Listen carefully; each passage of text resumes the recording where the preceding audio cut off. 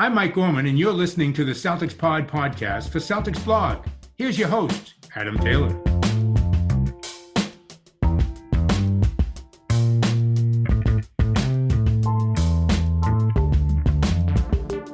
We've brought back former co-host of the podcast, now Sacramento Kings extraordinaire, Mr. Brenden Nunes. He left here as a contributor to the Kings Herald. He's still at the Kings Herald. He's still running the Kings Pulse. But now Brendan's legit media. He is up in the team practices. You know, he's best friends with Tyrese Halliburton at this point. He's seriously killing it. It's great to see how far he's come since the last time he was on this show. And as usual, you've got me, Adam Taylor. You got my homeboy, my partner in crime every Wednesday, every Friday. Tuesday's the day we record, you see. Mr. Will Weir, what's going on, my guys? Hey, what's up, Adam? Pumped to have our guest in here, man. The guest of honor, Brenden Nunes. Glad to have you on here, man. Yeah, thanks for having me on, guys. I don't know about all the hype up in the intro. I'm pretty sure Tyrese hates me, but yeah, I appreciate it no matter. You know, I was tired of the Celtics. I wanted to cover some good basketball, so. So what happened there then? Yeah. Well, and then, you know, yeah, that's a good question. I wasn't expecting that one. You got me there. You got me there. Brendan been making bad decisions and somehow stumbles into a credential. I don't know how this works. But, you know, I mean, you're in sunny Sacramento right now. Everything's looking rosy. If you look out the window, if you look at your basketball team, everything's looking terrible, which is normal. And we decided what we wanted to do. Relatable or what? Well, I mean, fair enough. Shots fired. I mean, yeah, man. I like the crossfire already on this one. We're gearing up for a good episode, boys. Everyone's catching shrapnel, dude. Shards are just flying everywhere, and we're like 2 minutes in. Will, how are you doing, man? Let's try and add some civility back to this episode. I'm doing good, man. We're fresh off before, like you said, we don't know what's going to happen in the Kings game tonight, but as we're recording, we're fresh off the 50-piece from Jason Tatum. So, you know, throughout the year, we keep looking for these little cookie crumbs of momentum. We've been disappointed time and time again this season, but this could be the one, Adam. This could be the one, although this could look like a really bad opening, depending on what happens in the game tonight, so we'll see. Brenden, how many 50-point games does any Kings player have this season? I didn't know that was possible. They do go that high. That is illegal. You can count. Yeah, it does happen. I want to say a 38 is probably the most we saw this year. And Terrence Davis had like 35 the other night. So that's clearly who we were expecting to be the guy, right? Yeah. No, so things are going well. I think Fox has like a 38 earlier this year or something. I mean, that's fair. But... That's fair. Now, let's dive into the content people want to hear, man, which is why is Buddy Hield being linked with Boston and why is it the worst idea in the world? That's what everybody wants to know. Was he, has he been linked? Well, just, I mean, between fans. Got you. There's been a few mock trades. Yeah, you know, Bleacher Report have tied his name a few times. You'll see people kind of throw his name in there as an option. When I say linked, I don't mean like officially linked. Then I'd be like, you know, there's an official report. Yeah, I get you. I just wanted to make sure I didn't miss something. That's okay. The Kings I think that it's... Oh, yeah, no, because I miss a lot of things with everything that I have to watch. I think that it's just those nights that the Celtics have had throughout this year that I see reported or you tell me about, Adam, and I'm like, man, that really happened. They made 2 out of how many threes or what? There's been so many of these ridiculous shooting nights, right? So I think that when there's these obvious things of, man, there's these games where this team just sucks to shoot from 3. It's like, oh, well, let's just go get the guy that's made the second most threes this season because the first one's Steph Curry. We're not getting freaking Steph Curry. Buddy's reportedly available and an elite 3-point shooter. And I think that, like, it's just a simple conclusion like that. I don't know that Buddy brings anything else. It's kind of Duncan Robinson-esque, I think you could say. And then Duncan Robinson's left. Well, and then you can see stretches like Duncan Robinson has had at the beginning of this year where, you know, even guys that are elite shooters are going to have their slumps. And Buddy's been really streaky right now. He had a game of, I want to say it was 14 3-point attempts at least. I want to say it's even higher than that, but I don't want to over dramatize how much it was. And then the next game he comes out and shoots 2 of them. In a recent game that they played, he apparently was unhappy with getting chewed out at the beginning of the game for what was a pretty bad shot attempt, and he didn't shoot again after that. That was in the first quarter. So he's a horrible defender, really, really bad defender. Like, I would argue one of the worst defenders in the league. He really tries. It's not an effort thing, which is kind of concerning, because it's like, if it's effort, like maybe in a better situation, you'll try harder. Like, isolation is not horrible or anything like that. I think it just, the recognition on when he should rotate comes a second too late, half a second too late. So yeah, I mean, there's just a lot of other aspects. Like, Buddy is a great 3-point shooter. If you can make his role where he is just running off of screens, like he's got a really quick release. He can be off balance. His feet sometimes are in completely random, weird directions.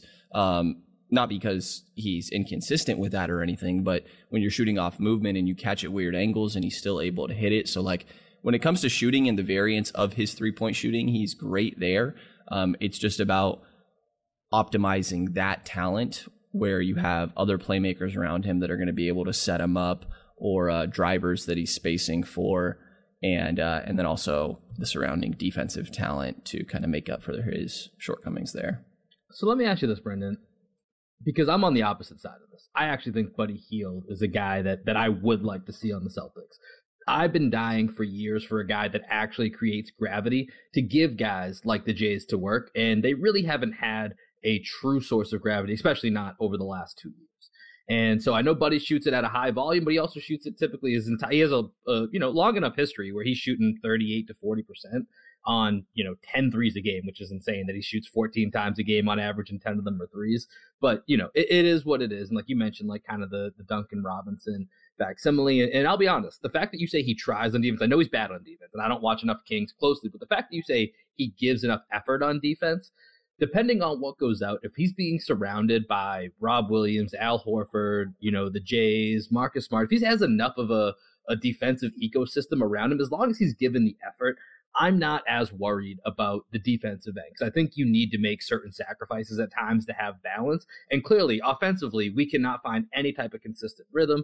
So I think to give a little on the defensive side, to get more on the offensive end is something I'm totally for at this point in the Celtics season, to the point of just changing it up. But I think obviously it comes down to, what you're giving up. So from a Kings perspective, if you're dealing with Boston, you're looking at Boston's roster. I think, correct me if I'm wrong, I think Buddy Hield does he have 1.5 or 2.5 years left at roughly $20 million? Is that kind of what his contract is? Yeah, it's this year and then 2 afterwards. I want to say he's $22 million this year, 20 the year after, 18 the year after that. Okay, so 22 is the number we kind of would have to focus on getting to. It's too big for the TPEs that the Celtics still have remaining. So we'd have to figure out $22 million and value that kind of work. From a Kings perspective, what would you be looking at? Because ultimately, to me, if the price matches, this is something that I see working out, but it would come down to what that price is.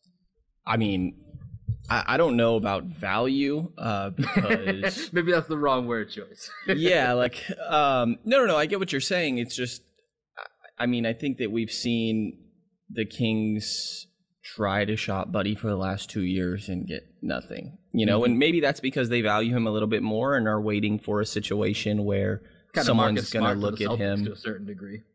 Right. And I think like the Lakers deal that was in place and then got backtracked for the Russell Westbrook deal of Buddy was going to go to LA for Montrezl Harrell and Kentavious Caldwell-Pope. And obviously, I mean, I think both teams would have really benefited from making that deal, especially look at where the Lakers are at now. I'm glad that we can all crap on the Lakers together, by the way. That's been my one consistency, hopping between the Celtics and the Kings. But it's hard for me to be able to tell, like, is that a example of kind of setting the market for Buddy, or is that an outlier because the Lakers were going to ship, or I'm sorry, it wasn't KCP and Montrezl Harrell, it was Kyle Kuzma and Montrezl Harrell. Because the Lakers were going to ship 2 or 3 of those guys pretty much, it seemed like, no matter what, last offseason in order to make some sort of improvement. So it's hard for me to tell us, like, is that the market or was that an outlier because some team was desperate to make a move? I tend to think it's probably the latter. So, I mean, I honestly think that, like, if there were some expiring that could just take on Buddy, I'd be more than happy to do that. I know the Celtics don't exactly have that situation.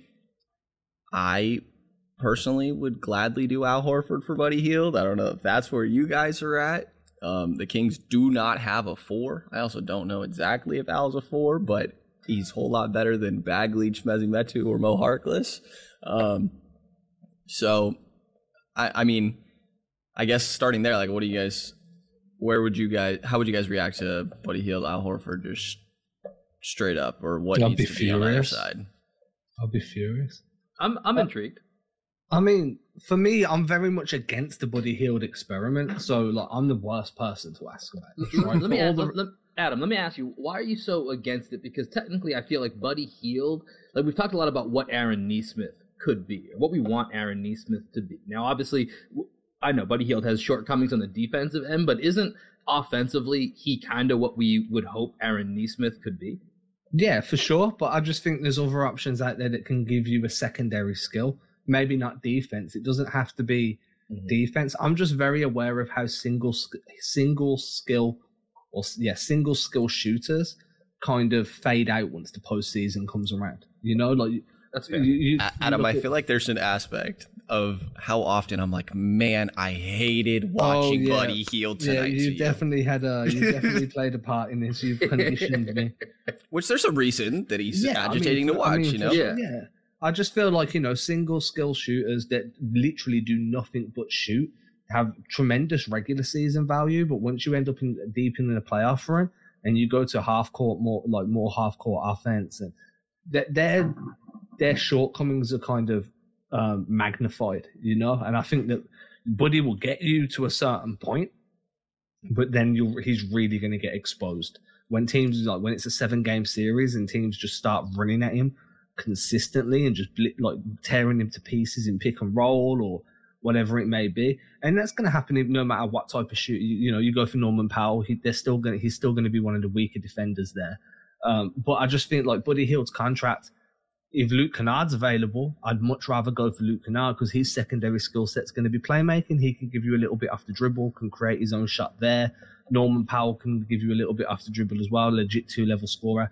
I just think Buddy limits you in terms of a huge contract for a single skill when there's other guys that shoot as good or nearly as good as him that give you extra pieces around the margins as well. So that's kind of why I'm against Buddy. Okay, that makes sense. But I also think to Brendan's point, like, what is Buddy Hield's value? Like maybe it's not Buddy $20 million. I mean, it's not, but I'm saying in what the Celtics have to give up. It could be actually less as far as in that price point. So I think that all factors in. I mean, I'm with you. I think Powell would easily be my choice over Kennard as well. Yeah, Kennard's right in there too. He's a good one that needs to be in the mix a little bit more mentioned. But Buddy is not somebody that I think would be a dreadful pickup. I think he's somebody that could work for the Celtics, but I know your thoughts on him are very much entrenched in the conversations that y'all have regularly. Yeah, I mean, like, don't get me wrong. Like, I wouldn't be like when Dennis Schroeder was signed by the Celtics, I was openly insulted that we were going to be asked to work. If Buddy Hield signed, I'm going to be like, all right, then you know what you're getting. Your 3-point shooting is going to become vastly improved, and you're moving on from a piece that's most likely either an aging big man or a package of a couple of guys that weren't really getting much run.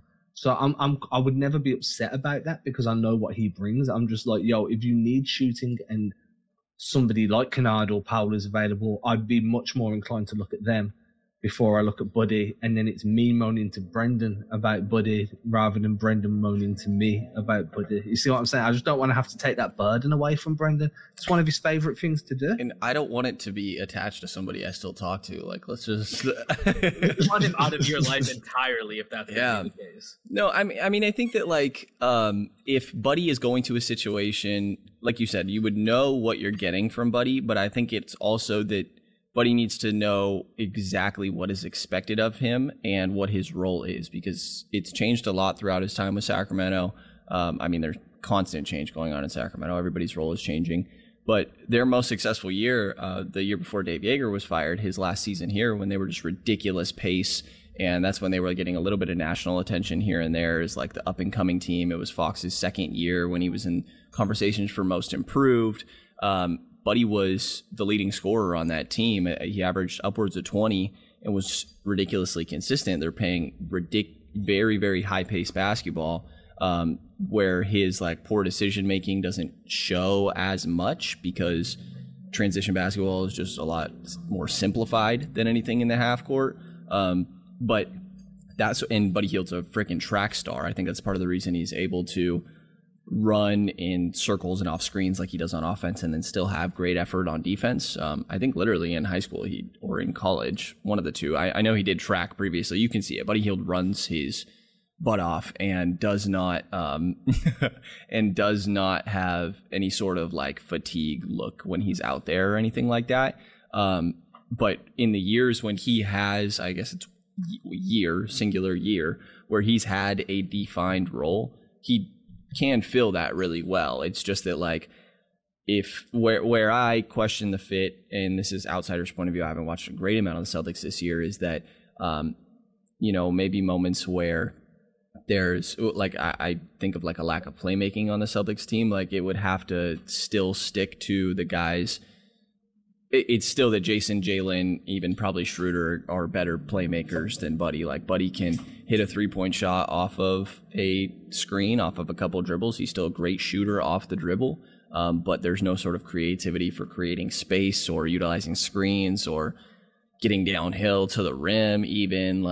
So I think that if he's going into a situation where it's there's not a great playmaker, maybe I need to do it every once in a while. It's I don't know that you want that going on. So I think he can be optimized. It's just very much so I think going to Philly makes a lot of sense to me.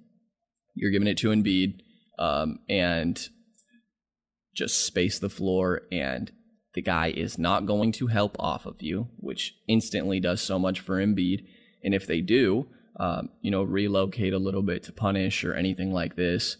So I think that part of the, it sounds harsh, but I don't know how else to word it, slow processing that kind of seems to be a little bit of the case with Buddy sometimes, is if you just give him, this is exactly what we want from you every single night, and simplify it, that he can be elite in a role. It's just defining that and getting him and him being willing to do that.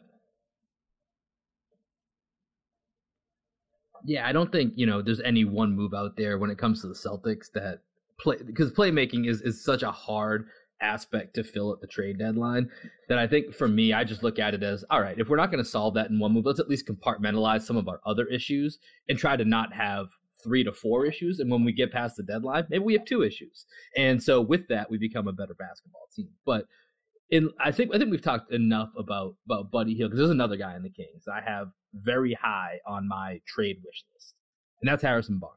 He was probably top of my trade wish list last year. Tried a million different ways to fit him into the TPE that we had last year after Gordon Hayward left. Obviously that didn't work out, but I know there was a rumored report that came out a couple days ago or so. I think it was something like Romeo, Pritchard, and Nesmith, something out of them plus a first. It was a Kings reporter that put out the tweet a couple days ago, and I just had him on my pod yesterday or day before or something, and he said it was and this is from the Celtics side, it was their first round pick and 2 of Pritchard, Nesmith, or Langford.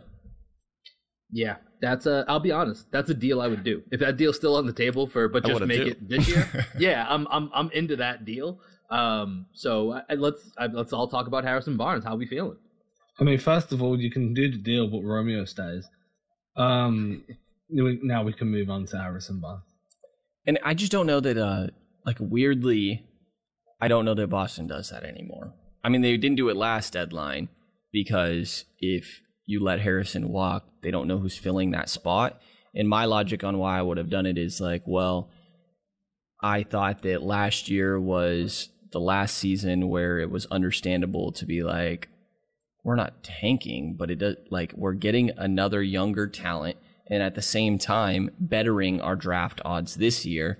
The Raptors finished with 1 spot better in the odds, and they jumped up to 4 and got Scotty Barnes. Like, if the Kings were talking, in the Kings at 8, Franz Wagner sitting there, and at 9 they get Davion Mitchell. Like, Franz Wagner is the exact player that this Kings team needs. So that was part of my logic there with Barnes.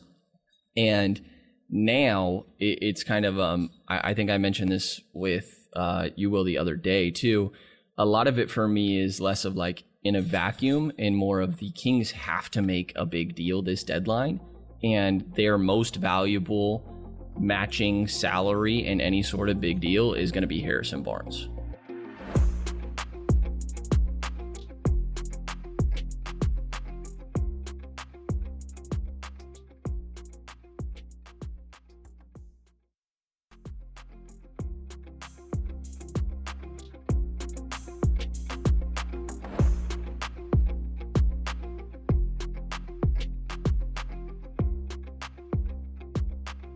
I mean, for me, Harrison Barnes is, you talk about Franz Wagner being the ideal player for the Kings. Harrison Barnes is the ideal guy. He's exactly what the Celtics need, right?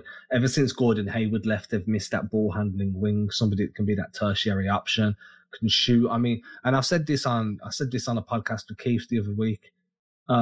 Whenever you have a player that the coaching staff are asking to shoot more, then you know that guy's a team first dude. You know what I mean? Most players, the coaching staff's like, yo, can you just dial back your attempts by like 2 or 3 attempts a game? You're killing us right now.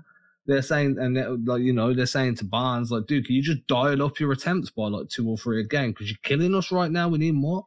Like, there's a big difference. I think that for me, Barnes brings the shooting, he brings the ball handling, brings the defense, brings the championship, playing for a championship knowledge, brings the veteran leadership. That's where I was going instead of championship knowledge. He did play on a championship team. He did, yeah. It's that veteran leadership, you know. He just kind of adds to the culture that the Celtics are trying to build. And if it means that you have to move on from Aaron Nesmith, maybe Peyton Pritchard, some draft picks, I completely understand. I really, really do. And at least then, Romeo gets his defined play. No, I'm only joking. If you need to move on from Romeo, you do that too. Give up what you need to give up to get Harrison Barnes is kind of where I'm at right now. And it makes sense for the Kings as well, because Harrison Barnes deserves to be on a team that's going to go on a playoff run. Yeah, I mean, if it takes just those young guys to go ahead and get this done, I'm all for it. Now, it really depends. I feel like I'm hearing for the Celtics, the rumor season is out there. And so with one rumor, they're looking to get the young guys time. The other rumor is they're looking to go ahead and make win now moves and use the young guys as assets. So who knows what's true? But if you look at Harrison Barnes and the timeline that he's on, if you trade some of those young guys, like he has this year and next year on his contract. Al Horford also, has this year and next year on his contract as well. And it's only half guaranteed next year. So you're lining yourself up to give yourself a better chance currently, as well as you're kind of resetting the books at the right times with expiring deals. Like, I just think it makes so much sense. And Harrison Barnes is a perfect fit to move away from that double big system and kind of be able to plug him and Grant Williams along with one of the other bigs if you're going to continue to play, a similar style, but in an upgraded version. If that's what it takes, I would be really disappointed that the Celtics don't make that deal 2 years in a row, if it's something along those lines. Well, I think the difference this year is there's not that TPE. So what's the matching, larger matching that makes it harder. Piece? I mean, my guess is Josh Richardson, Marcus Smart. He right? pretty One much. of the two. I think Josh Richardson would probably be the piece. This is kind of where I saw Hernan Gomez fitting in before the Celtics made that salary cap move. Was like Josh Richardson, Hernan Gomez, Romeo or Nesmith or Pritchard in a pick. Like that was kind of the format I had seen. Now without Hernan Gomez, it's probably Jay Rich and one or two of those young guys, and that kind of gets you there or gets you close to there. Yeah, and I think again, like in a vacuum, I think the trade makes sense. But I mean, maybe I'll be proven wrong, but we've heard like playoff mandate over and over in Sacramento, and that I would guess this has been more so from the fan base rather than any sort of reporting, but growing more and more skeptical of the general manager. And, maybe if they're willing to commit to optimizing the draft pick this year and getting a little bit younger, I think that route makes sense. I just seriously doubt from what we've seen that they're willing to do that. Yeah, quick question on that playoff mandate. Does the play-in count as like hitting your goal of like the playoff mandate, or is that like I'm very curious to know how an organization would view that. I don't know how an organization would, but the Kings probably or how you would. View it too. Yeah, I was more so taking a shot at the Kings jokingly. I think that it's kind of sad, but like I think that the Kings would take any sort of win that they can and like try to frame it as, we played in the postseason. So I don't know, because it's weird terminology. Like I think that probably 65% of the fan base wouldn't count it. And I don't think it should count or anything. I think when I hear playoff mandate, it's more so that like we are not willing to kind of bottom out and retool, that we need to try and do something right now. And I wouldn't be surprised if when Monty McNair pitched the job that he was thinking of making a big splash with a notable trade. That's what he's from the Daryl Morey tree. That's what Morey does. And Morey did. I want to say Morey did this he did it with James Harden the first time. I don't know if he goes back further in Houston. I believe so, but I don't want to get that wrong. You saw him do it with CP3. So it wouldn't surprise me if that was kind of the idea, and they're sitting waiting for the optimal time to be able to jump on one of these guys. And, like you're kind of saying, this is the sort of trade market that lines up for a potential opportunity to do something like that with Ben Simmons, Domantas Sabonis. And yeah, again, Harrison Barnes is the most valuable asset that has a significant contract to match for some of those guys. But he was linked today in Jake Fisher's piece for Bleacher Report to it was Keith Smith's piece today. He was linked, Harrison Barnes, that is, to the Bulls, Celtics, I'm forgetting who else, and Jazz, and then the Sixers. And then I also know that the Celtics were also listed in there with Robert Covington, and there's another one as well that I do not remember. I want to say it was Jeremy Grant. Yeah, I think so. So yeah, I think that, but the Bulls and the Jazz were also linked to both of those guys as well. So I think that like this prototype is really valuable. It's just that for Sacramento's stance or what it seems like they want to do moving forward, it's one of these weird situations where they're trying to trade a guy that is impactful to winning now to get a guy that's going to help them win now. And those non-changing timelines make trade scenarios really weird. There is another guy that's super valuable that's name's been getting thrown around a bunch by Kings fans and by Celtics fans. Marvin Bagley. Yeah, Tristan Thompson, maybe. Yeah, true. We all miss Tristan Thompson, dude. Bring him back, maybe. I'm talking about young Dennis Schroeder. That's who I'm talking about. I'm talking about young, do not do this. Faster version of Dennis Schroeder, Mr. De'Aaron Fox. God. You really said, okay. Yeah. Sure. You disagree? You disagree? Shots fired on the Schroeder? Statistically, they look quite similar.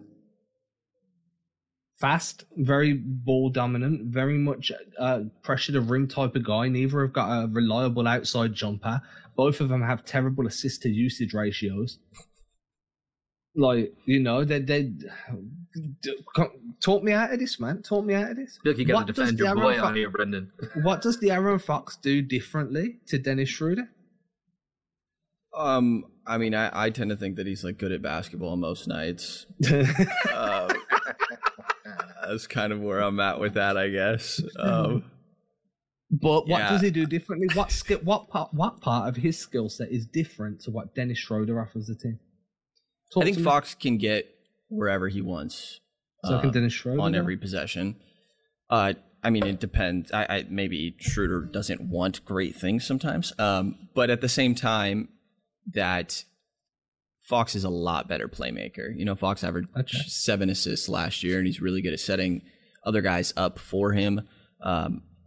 I do think it is a lot of being able to get wherever you want and utilize that great speed to set up yourself and his teammates as well. There's still more upside. He's 24 years old. Like, I know that guys, it's easy to look at a guy and be like, oh, he's been around for a little while, but especially for guards, it's not crazy to still continue to develop at this point. So, yeah, I mean... These assists, though, these 7 assists, yeah? How are they coming? Are they coming as dump-off passes? Are they coming as secondary options behind scoring? Is he looking to score before he's looking to pass?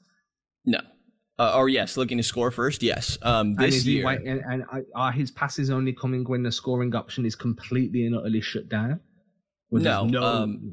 No, because the years prior, before he got Tyrese, he never had another playmaker alongside him. He never had a guy that averaged more than 4 assists per game. Now Tyrese comes in and is averaging friggin' 10.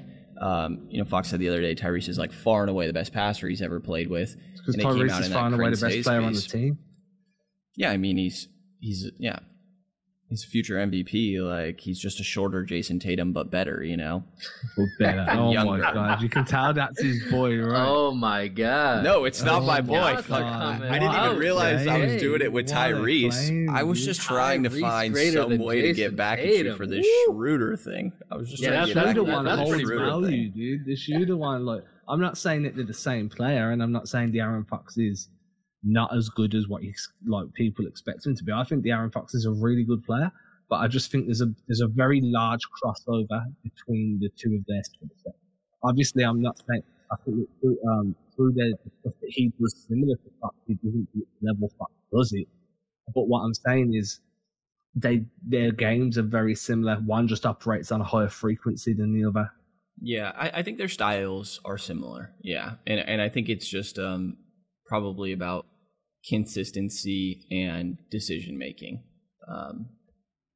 So that's that. I think I'm. It's kind of why I'm out on the De'Aaron Fox and Schroeder thing. I'm so shook by this right now, and I take back the Tyrese thing because this was me just trying to. When you said the Fox Schroeder thing, I'm just looking through these rosters. And I'm like, man, what can I do? Look at their numbers, man.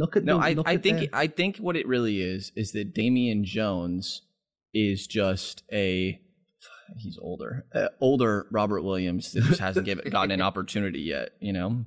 All I'm saying is go away, look at cleaning the glass, look at Schroeder versus Fox in terms of their numbers, and their skill sets are similar. I'm not saying that Fox isn't good, and I'm not saying he's at Schroeder's level. He's far and above.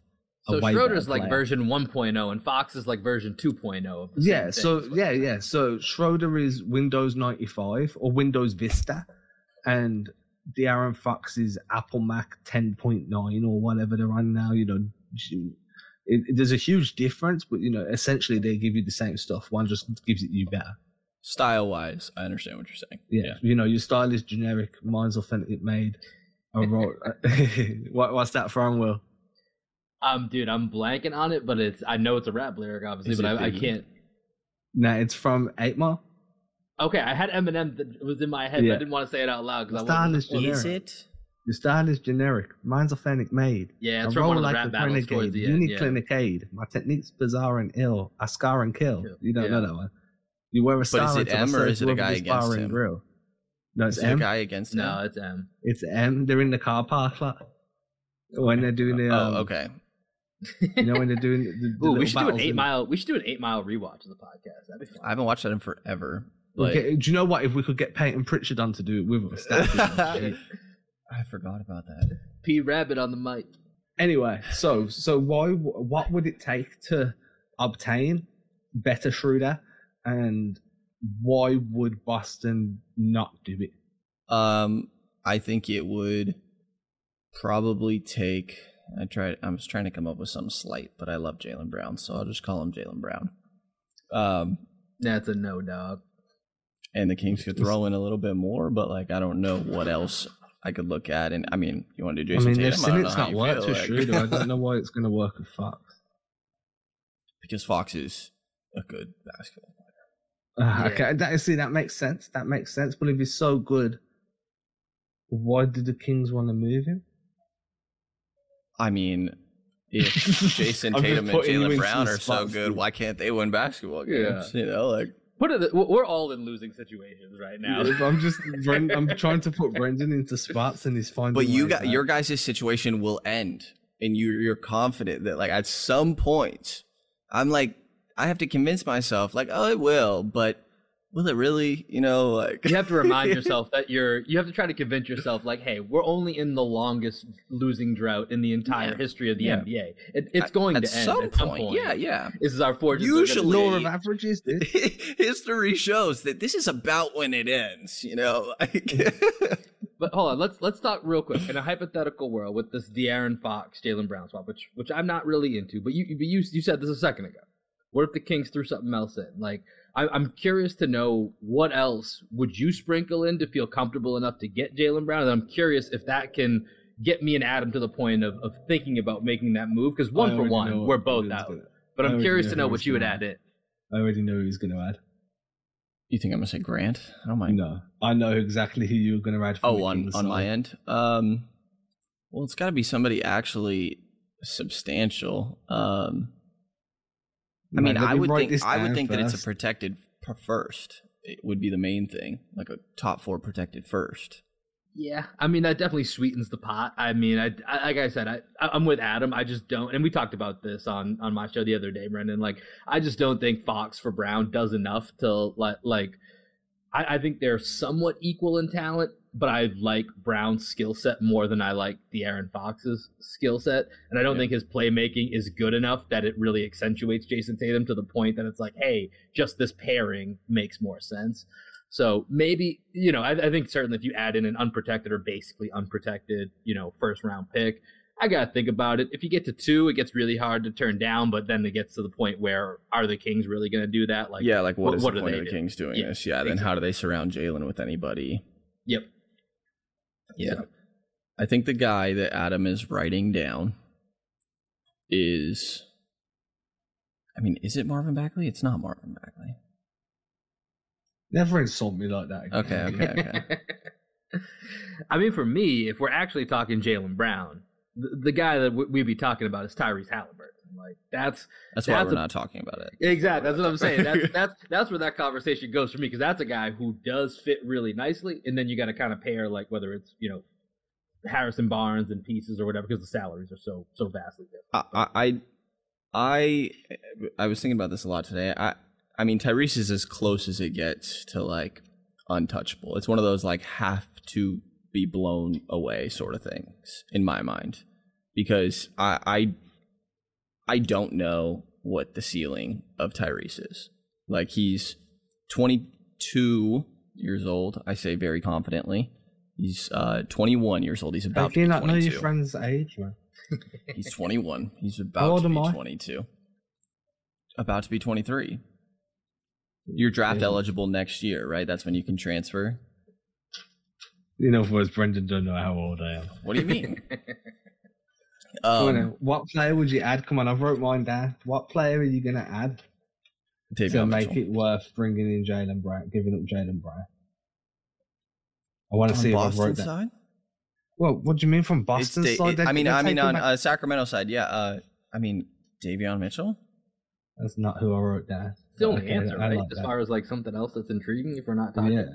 Yeah. You wrote down like the second round pick at the bottom down here, huh? No. Is it like Jemias Ramsey or Robert Woodard? That's who I thought you were going to pick. Rashawn Holmes. Okay. Oh, your boy. I do like. I thought about this, but then it's like Time Lord and Holmes. Yeah, well, you need someone off the bench, right? You need energy off the bench. Yeah. I mean, for me, if it was going to be giving up Jaylen Brown, I'm going to want a deal that gets me De'Aaron Fox and Harrison Barnes that somehow. I think that's attainable. Obviously, Boston would have to sweeten the pot somewhere and find out a way to do that. That's the Horford contract being put in there. But there's going to need to be some young players, maybe a draft pick or 2 attached. And then all of a sudden, Tobias Harris is somehow involved in this deal. Nobody wants all the Tobias money. Harris. I hope for all of our sakes, Tobias Harris is not on any of our teams when this deadline passes. Well, I Tobias- weirdly think that Tobias Harris would be like the second best player on the Kings, so I don't know what to. That does tells that you make you more I feel? don't about know how to feel about that. that tells you more about the roster than it does about Tobias. Yeah, I mean, Buddy's got the same amount of years. I could be. I hate myself. But I could be talked into it. I mean, that's for me, that's a like dark life, my friend. for me, I'm very much along the lines of like, I want Barnes, I could live with Buddy, and for some reason, I think I'm the only Celtics fan on the planet that doesn't want Fox. I mean, I just gave you a couple of reasons that I'm like Fox. Unless to your point, like I'm getting talked into it with draft picks, or also Yeah, you did getting agree someone with like that. Harrison Barnes, like you know what I mean, like De'Aaron Fox individually by himself just doesn't really do it. for me, unless you're doing it without the Jays, but you're not. So I'm not going to waste my breath or our breath, Yeah. collective breath talking. So now, at this point of the show, considering we're recording before the game, I would Hold like on. Brent. Hold on, Adam. What does John Morant do better than Dennis Schroeder, or different than Dennis Schroeder? John Morant. Yeah. Oh, well, for one, John Morant literally jumps over human beings. I mean, Dennis Schroeder could jump over a human. A small human. I think Ja's jumping over buildings at this point. Yeah, Jar's jumping over like okay, John Morant is jumping over legitimate giants. Okay. All right, you Dennis got me there, and I should have said Fox. I think is John Morant's a whole better lot more shooter. athletic I think than- Jar's a better shooter. I think Jar's also better as a ball handler. He's better as a distributor. He navigates screens far better than what Dennis Schroeder does. He manipulates defenses as a ball handler better than Dennis Schroeder does. He's a better off-ball cutter than Dennis Schroeder very is. offended. I'm just I'm just messing with you. I think everything you just said. I think everything you just said is the exact same answer for Fox. Outside of the ridiculous, like Fox is a tier below Morant in athleticism when it comes to vertical athleticism. But my hottest take, did I just say this with you, Will, the other day? I don't remember where it was. Is that Morant is clearly better. I don't know that it's a ginormous difference. So here's my kind of rebuttal. Between there. Morant and Fox, just to Yeah, make sure. if you swapped their two teams this year, just them on their teams, I don't know that either team is more than 2 or 3 games better or worse. So here's my rebuttal, and I'm going to preface this with, I watch more Morant than I do Fox, because why am I going to watch the Kings? And that's not a diss to the Kings. I love you too. No, it's not like that. It's like, if I'm watching basketball that's non-Celtics, I'm watching for pleasure, not for work. So I want to enjoy my experience. So unless obviously a good team's playing the Kings, I'm not going to be watching the Kings. But from my rebuttal there would be, I'd never wish injury on anybody, but if Ja and Fox both had the same injury, say like, a knee problem, and they lost a step or half a step of explosiveness, I think Ja's shooting ability allows him to translate into a new role and be a viable option on offense, whereas I'm not as confident about that for Fox. I think that I just need to see for sure that this is going to stick with Ja. I mean, Fox shot 37% from 3 in his second year. That's fair. That's fair. I can agree there. That was So one of the points I was going to bring up as well as the shooting, but you're totally fair. I was actually watching a little bit of the Knicks Cavs the other night, and that was the big thing with Julius Randle, right? Like, hey, was that shooting real? If it's real, that's a good contract the Knicks gave him. If it's not, it doesn't look ideal, and so far it doesn't look ideal. So you need a little bit of a larger sample size to buy in. I think that's a pretty fair point. And like Ja's phenomenal. I'm not trying to take anything away from Ja. I just think that like it's too early for me, and I've been admittedly a Fox defendant, to be like Fox can't do X, Y, or Z when he's had 3 coaches in 5 years. He's had 2 general managers.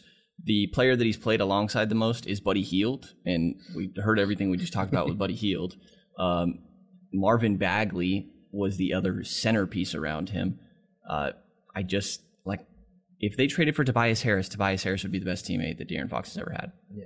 You're just really saying debatable. give him a chance with some competent pieces around him, and then let's judge him. It's kind of like in the NFL when a talented quarterback gets drafted, and they have different OCs and different head coaches every single year. It's like, this guy stinks. It's like, well, he's a different system every year. So it's somewhat hard to maybe judge. he doesn't warrant like building a team around him, and that's where you could run into an issue, right? But when you look at like, okay, how do you build a team around a slashing, athletic, playmaking guard that is also maybe not a great defender? You do exactly what Memphis did. You get as many 3-and-D players as you can in every single position, and it's turned out pretty well. And I mean, Memphis did really well without Ja too. It's not that Ja isn't an aspect of that. It's just that like he's in a really good environment, and Fox is in a really, really bad environment. Yeah, and I mean, like, you know, I kind of feel like I offended you when I first called him improved Schroeder. Oh, you did? But yes, It was an offensive statement, Adam, even from a Celtics side. I gotta say it was. But I can see where the allure is to like trying to develop Fox and see what you've got under the hood once you surround him with good players. I'm just not sure that that's worth giving up a Jaylen Brown for. Do you know what I mean? Yeah, I'm with you. Like from a Celtics perspective, like I'm not going to give you a guy that's already been an all-star that, you know, when he decides to play defense is a really good defender, and when he plays within the system is a really, really, really good scoring, slashing, pull-up shooting, fantastically, excellently great wing. I just think, you know, I like the notion of Fox, but I think the notion of Fox is as far as it'd go for me. And then again, I do think there is a slight overlap between Fox. Yeah, and I think it makes sense from what you're saying from Boston's point of view. He had to slip that last part in there. He just had to I wasn't going to let it happen. I think it makes sense what you're saying from Boston's point of view. I think the argument that I just presented is more of like Sacramento's, wow, we don't have that much talent, so why would we give away one of our best talents sort of thing. So I think now, at this point, with the two teams playing tonight, what we need to do is we need Brenden to tell us how many points the Kings are going to win by. This is going to be a horrible basketball game. I hope you guys realize that. Like, especially for what I've seen with, I had people in my mentions today when I tweeted out that Fox might not play, by the way. That was the case. They were like, oh man, I don't know. The Celtics always, like, this was sarcastic, always play great when the other team doesn't have their best player. And I'm like, God, am I sure this isn't a Kings fan? This is horrible. There's so many things that are the exact, it sounds so similar this year. It's blown my mind. So I don't know if the Celtics have blown a lot of leads from what I remember with what Adam has told me. The Kings have done the same. Anybody that gets up really early still could totally come back. And I'm just gonna really watch Dennis Schroeder in tonight for sure. I feel like you found a pocket on this beat, so I felt like I had to put it on. Fine with me. Give us a little B Rabbit. Brenden used to be a rapper. Nope. What I'm saying is Brenden was like, he's B Rabbit of the pod. Yeah, I mean, you just found the pocket really well. I thought it went well with your voice, so I thought I'd add it in there. I think that the Celtics are going to win. I think Jason Tatum's going to go for a 35 piece. I think De'Aaron Fox is going to carve open that defense because the Celtics have been terrible in transition. If Fox doesn't play, I think Tyrese Halliburton's going to have his way.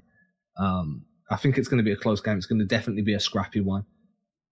The Kings are one of 9 teams who have not allowed a 40-point game this year. And I did say a 35 piece, though. Yes. Well, from the other team, they haven't allowed a 40-point game from an opposing player. Celtics are tied for the second most 40-point games this year. 3 from Tatum and 2 from Brown. And I'm going to say that one of those guys gets 40 tonight. Those guys are going to do whatever they want. I think Tatum is a guy that gets exceptionally hot when he gets hot. And I'm hoping, because he was so beyond frozen before the 50-point game, to the point that he missed 20 straight threes, that I'm saying that I think this is going to be the moment, because I'm trying to be as optimistic as possible, that I'm with Adam. He's going to have a big game. Let's just go on the limb. He's done it before where he's had 40 and 50-point games back to back. So I'm going to say that he's the first one to crack 40 against the Kings tonight. Yeah, muy caliente. That's his name from now on. El Diablo Muy Caliente. And by the way, Buddy Hield has the record for most made threes in TD Garden. This was not last year, but the year before. He made 11. I remember that. He had 41 points in the Garden. I remember saying to you, it had to be a Buddy Hield type guy. And the Celtics won. Buddy Hield likes the Garden. Bring him to Boston, Bro, we could use some of those games. Where random guards were tearing the Celtics up every game. It would be an Ish Smith, then it would be a Corey Joseph, then it would be a Buddy Hield, then it would be a Phil Pressey on a 10-day. Terrence Ross. Yeah, do you know what I mean? Obviously, Phil Pressey was never on a 10-day. I was exaggerating and being facetious. Brenden, my guy, before we let you go, because I feel like we've veered off track 95% of this episode, it's definitely not followed the normal format. Before I let you go, would you like to let everybody know where they can find your self-deprecating, by the sounds of it, Kings coverage? Yeah, you can... my next episode of King's Pulse is why De'Aaron Fox should dye a patch of his hair yellow. And featuring Adam Taylor. Yes, definitely. And writing at the King's Herald, Sacramento Bee. That's all I got, my guy. I appreciate you having me on. Yes, there is a YouTube. It's King's Pulse. Yeah, I appreciate you. See, you know more about my stuff than I do. What was that? Not on Instagram? It's technically a thing. King's Pulse on every platform. Anything you need right there. You need to improve this sales pitch, man. I know. If it's a confidence thing. I couldn't even confidently tell you why Fox was not Schroeder. This is a tough look for me. He's going to go away later and just pull loads of clips of Schroeder and Fox and be like, oh my God, he was right. No, absolutely. No. Anyways. I'm going to do it for you. If you want to find Will's about to tell you everywhere you can find him. Yeah, you can find me at Willbon13, WILLBON13, and that's going to be good for both Twitter and Instagram. You can also find him over at Green Envy Pod, where they're doing podcasting stuff. That's right. We also had Brenden on over the weekend. We had basically an hour-long conversation about the similarities of the Celtics and Kings this year, which is extremely unfortunate, plus some trade talk mixed in. You can find that all at Green Envy Pod, both on Twitter and Instagram. And the other member of our three-man weave, Greg, is on there with me as well. Can I ask you a question? Was that podcast more structured than this one? You talking to me or Brenden? I don't care who answers it. You were both there. I don't tend to have like that much structure in pods. I like to free flow. So yeah, I think it was. We basically had the same thing. I think it was just we veered off in different areas, but I think it was like a similar setup. Okay. If you want to follow me, you know where I'm at. As usual, scroll down. No. You cannot give me a hard time for not plugging all my things and then just pull that. You know where I'm at. Come on. You can find me on YouTube at Adam Taylor NBA, on Twitter, Instagram, TikTok, on anywhere else at Adam Taylor NBA. You can find House of Bounce, Heavy. Yeah. This guy's a script writer. I'll be writing for Heavy. I'll be everywhere. That's where I'll be. Everywhere. Search the internet. He's there. I'll be in the trap. Nicki Minaj. I'm sorry that I told you to keep going. My bad. I told you, dude. If you've enjoyed this show, scroll down to those 5 stars if you're on an Apple device if you're on Apple or Spotify, hit those 5 stars. If you're on an Apple device, make sure you write something nice. Make me, Will, Greg, maybe even Brenden, just make us all smile. If you're not using a device where you can leave a comment, then my boy Will right here is about to tell you what to do. Yeah, when you hit the shelter this weekend for your local rap community battle show, make sure you tell your friends. Make sure if you're freestyling on stage, give a shout out to the Celtics Blog Podcast and the Three Man Weave. Come check us out. I'm on the CelticsPod. Give the word to Zod. See, I did it right there, the freestyle battle. Right, then everybody have a good one. We'll catch you again on Friday. Tomorrow's Wednesday, right? Yes, we'll catch you Friday. We're all over the place today. Have a good one, everybody.